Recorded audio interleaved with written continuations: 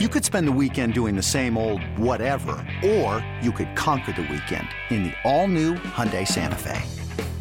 Visit HyundaiUSA.com for more details. Hyundai, there's joy in every journey. This episode is brought to you by Progressive Insurance. Whether you love true crime or comedy, celebrity interviews or news, you call the shots on what's in your podcast queue. And guess what?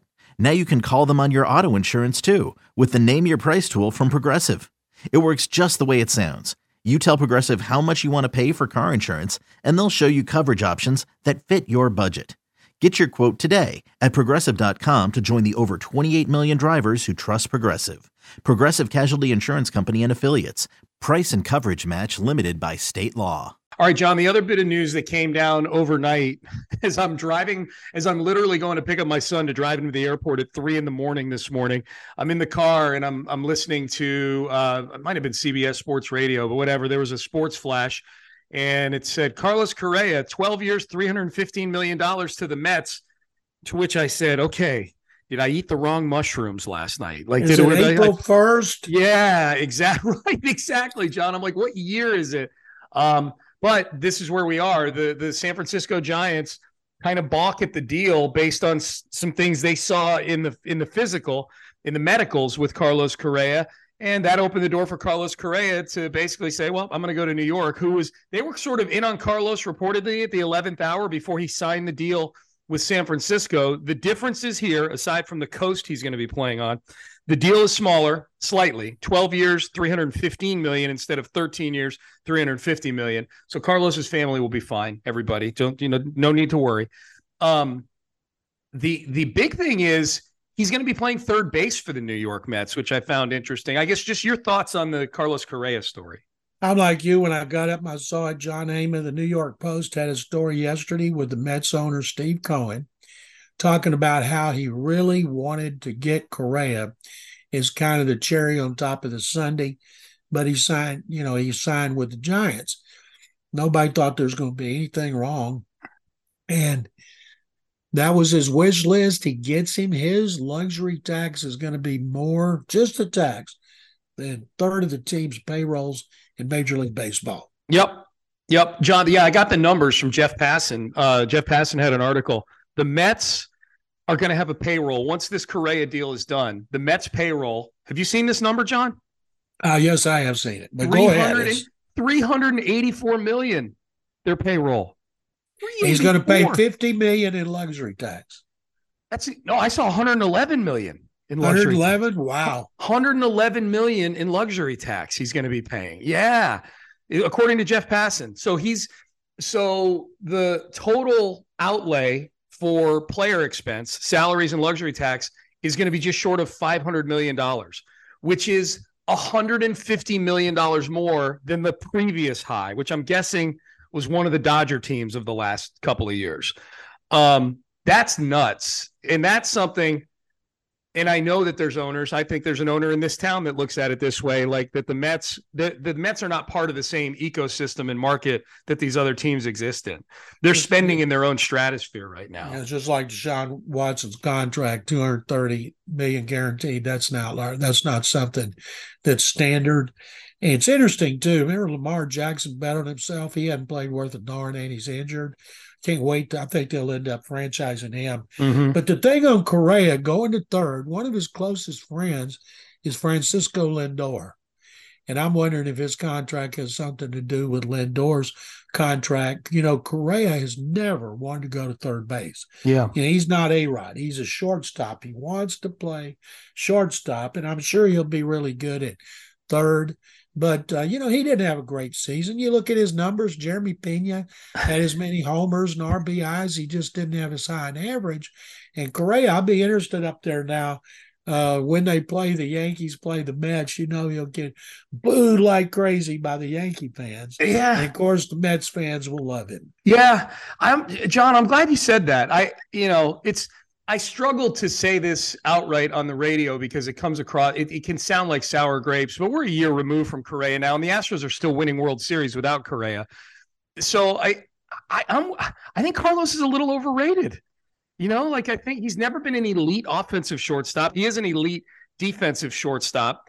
And I I think it's better that for him that he goes to a loaded Mets team than to try to be the foundation of the Giants. I think there was going to be a lot of pressure there. The Giants were viewing him as a guy that they were going to build around. I think if Carlos Correa is your best player, like clearly your best player, like he might have been the Astros' best player in 2021, but there were plenty of other guys who were right there with him. There's a half dozen other guys who are on the same level as Carlos that year.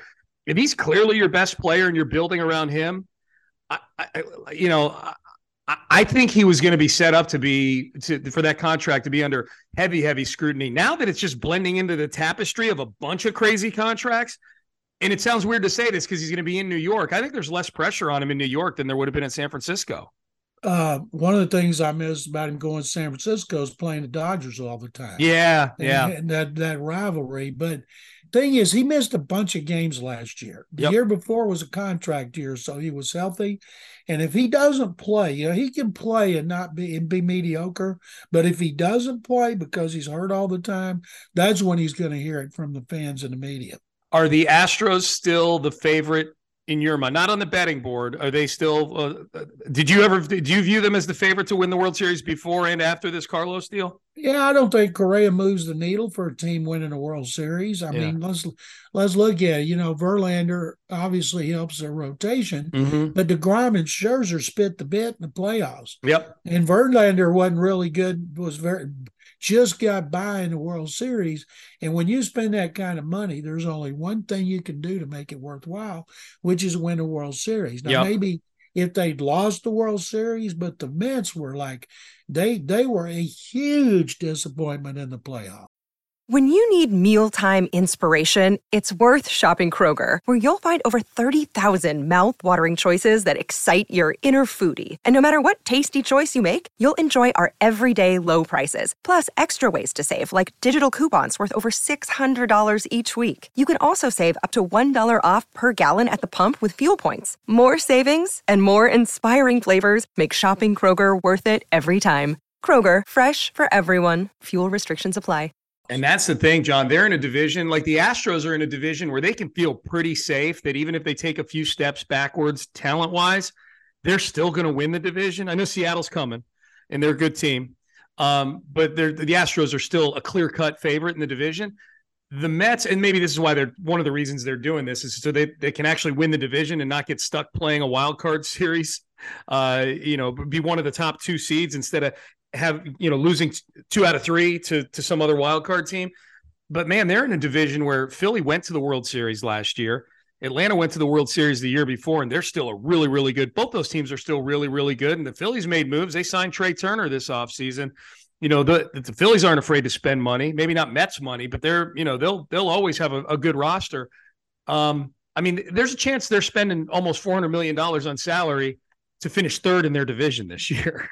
I think that Jim Crane, he told us publicly he wanted a couple of bats. He's got one bat, Jose Abreu. I'm still hoping they will trade for a center fielder like Brian Reynolds of the Pirates, who's under control for 3 more years and wants out. And don't give them anybody on the current roster.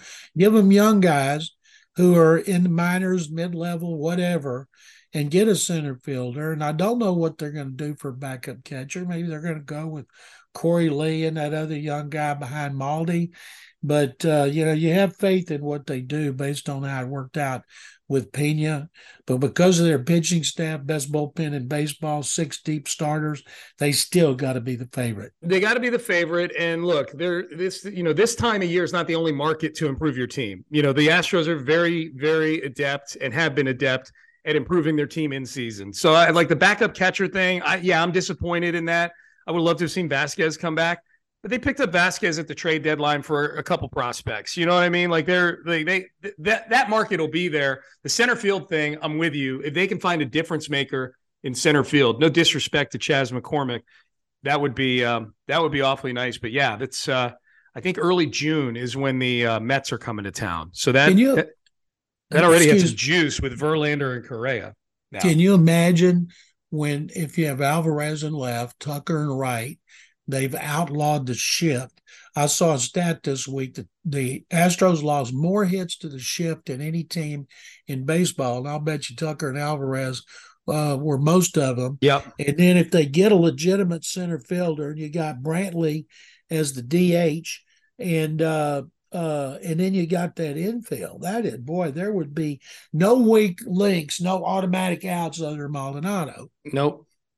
Yeah, it'd be amazing. It's going to be fun. Either way, I mean, even if they don't make the move for a center fielder, that 1 through 6 is a pretty sporty 1 through 6. I mean, those are 6 really, really productive, professional, like just, I say 1 through 7 really, now that they're bringing Brantley back too. You know, that's yeah, they go get a center fielder, John. There, other than catcher, there's not an easy out in the lineup. That would be something else. I'll tell you what they don't have. They don't have a Diaz or a Gonzalez who can play multiple positions and start at any time. There's got to be somebody out there. I didn't know who Almeidas Diaz was. Yeah. And I wonder if he had stunk it up so bad in the playoffs, if they would have brought him back, although he ended up getting $6 million a year from the A's. Oh, did he? I it was an unbelievable contract. Oh, wow, I think that's what it was, 2-year deal. Yeah. And it was something, for somebody to sign with the A's, it's got to be money because they're by far the worst team. But they do have to get somebody that can come in and start at just about any position other than catcher, which is something Diaz did a really good job of. And he was a pretty good hitter until he got to the postseason. Yeah, he did sign with the A's. I gotta look and see what the money was on that. If it was $6 million a year. Let's see. No, it's more. $14.5 million. Oh my goodness! Hey, John, his agent. We talking about Scott Boras, whoever his agent is, did the best job of negotiating in the offseason. John, the A's paying someone $7 million a year. He's going to be an everyday player for them. Well, it shouldn't be too difficult. No, to crack that lineup. Oh, I hadn't even seen that. That flew under the radar for me. Well, I guess Yuli's still out there. They do have Mauricio Dubon. I'm not saying Dubon's anything great, but he's got some utility aspects to him. But yeah, finding somebody who's got maybe a more capable bat than Dubon would be good.